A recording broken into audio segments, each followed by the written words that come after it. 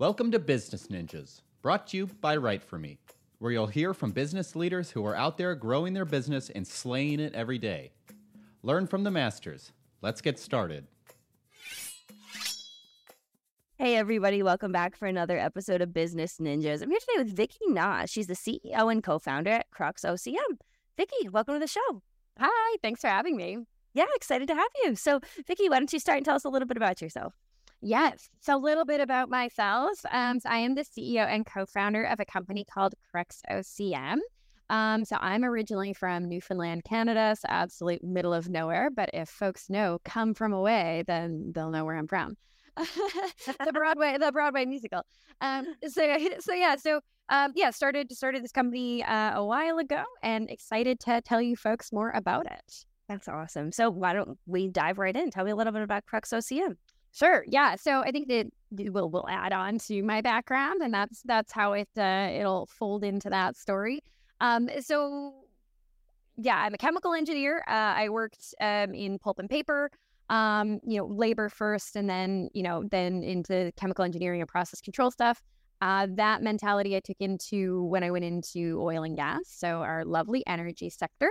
And I took that mentality in. And so I actually trained as a control room operator for the notorious Keystone Pipeline, and then worked as an engineer there for quite some time. So from that experience, came to understand exactly how control room operators operate the critical infrastructure that powers our entire economy, and challenges that they have being successful with it. So I love to use the analogy, pilots in planes have autopilot software. We're not going to get in a plane to fly from, New York to LA or Calgary to Houston without autopilot software, but we're also not going to do it without a pilot. So our critical infrastructure that powers our entire economy really needs these capabilities, and that's the mission that we are on. That's really interesting. So tell me more about, what CruxOCM offers.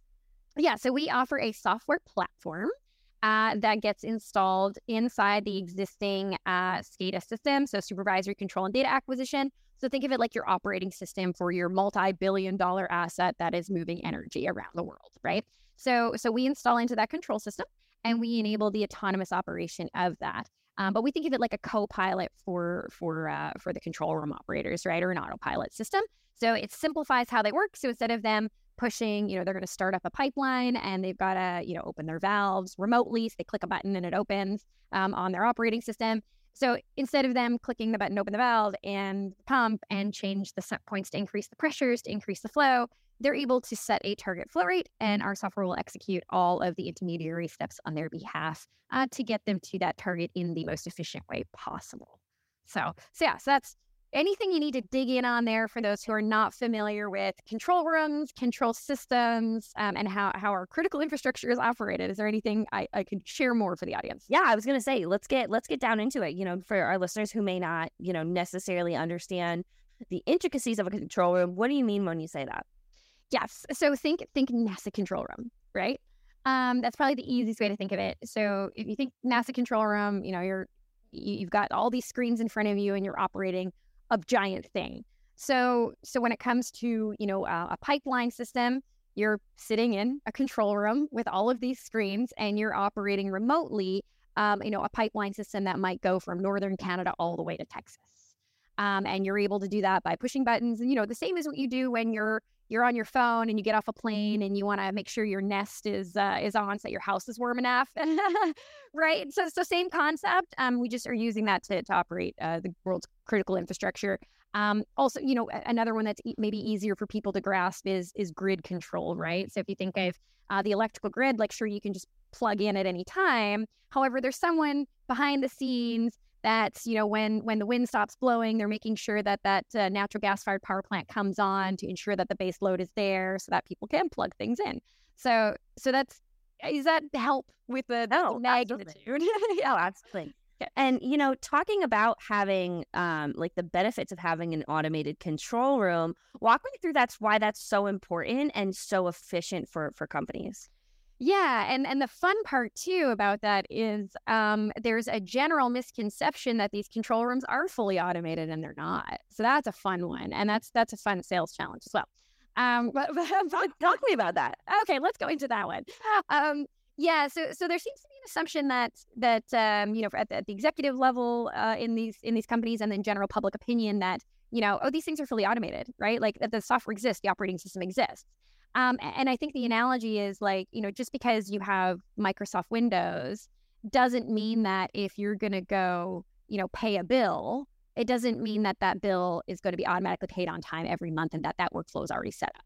That's probably the easiest analogy to think about it. So that's the gap in the industry that is not common knowledge that needs to be filled. Interesting. Why do you think that is? I think it's I think so I'd actually think that because so if you think of these assets and you think of the critical infrastructure nature of them, they're very, very important to the country, to the globe, right? And so because of that, certain safety measures and security measures are required. And every positive has a negative, right? And so because of that, it ends up that the security around these types of facilities is so high that they become quite isolated. And I think what that's created over time is a bit of a disconnect between what's actually happening inside of control rooms and how people are working versus the common thought process or the common knowledge of what actually happens. There's been a disconnect. Interesting. And I think that another common misconception, you and I have had a little bit of a conversation offline talking about, there being a disconnect between that buzzword of being data-driven. Yeah. But, your industry has been data-driven and is actually past that, correct? Yeah. And so that was a really, really fun one too that I found super interesting. So we have this one misconception on one side that's like not really serving the industry, but then there's this misconception on the other side. So like, because I'm obviously spending time now, we're a venture capital backed company and I'm spending quite a bit of time in San Francisco and in Silicon Valley. And there's this misconception that the energy industry is so old and so outdated and it needs to update. It needs IIoT and it needs data observability. And I'm like, and it needs big data analytics. And I laugh because I'm like, okay, I was a 19-year-old like engineer and I was pulling millions and millions of data points and developing algorithms and I was pulling those data points from remote devices in real time.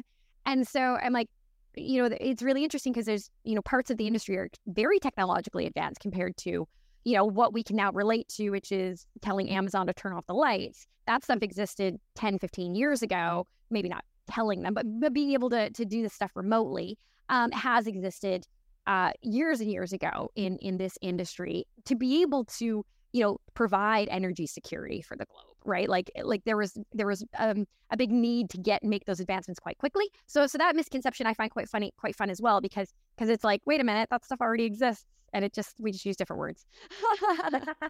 Interesting. And, I'm curious, what would you say the biggest challenge that your customers have before they start working with CruxOCM? Is it that they're potentially working on another platform that isn't working as, seamlessly as CruxOCM? Talk to me a little bit about that. Yeah, so anecdotally, one of our very, very early customers, the early adopter on that lovely crossing the chasm curve, when we started telling them what we were up to and, they trusted us because of mine and my co-founder's background and expertise in the industry, their feedback was, we didn't even know what you do was possible, right? So that was really interesting. So in terms of how, as a business, I guess what our internal competitors are when we're selling, it's the knowledge gap of, is this possible? Does it already exist? We're not exactly competing with, I guess, another platform, because the platform that's in there, like supervisory control and data acquisition, is a fantastic platform that does exactly what it's supposed to do, right? It creates a central location where these multi-billion-dollar, assets that span across countries and continents can be actually operated, right? So we're not competing with that. That is absolutely necessary, needs to be there, and is doing exactly what it's supposed to do. We layer on top. Interesting. That makes a lot of sense. And I appreciate you kind of clearing that up. Vicky, I think that, this has been, a super interesting conversation. If people wanted to go to learn more about CruxOCM, where would they go to learn more? Ooh, our website, www.CruxOCM.com. We also have a YouTube channel where I just talk about all things industry, and I probably go real deep. But if folks are interested, that's on YouTube for CruxOCM. We also are quite active on LinkedIn, I myself, as well as the company. And we love to share as much information as we can about this industry. And, you know, and I like to throw this one into, like, you know, some people are like, oh, well, you're working in oil and gas. Oil and gas is, you know, it's still 83% of our energy mix globally, which makes it a very important player.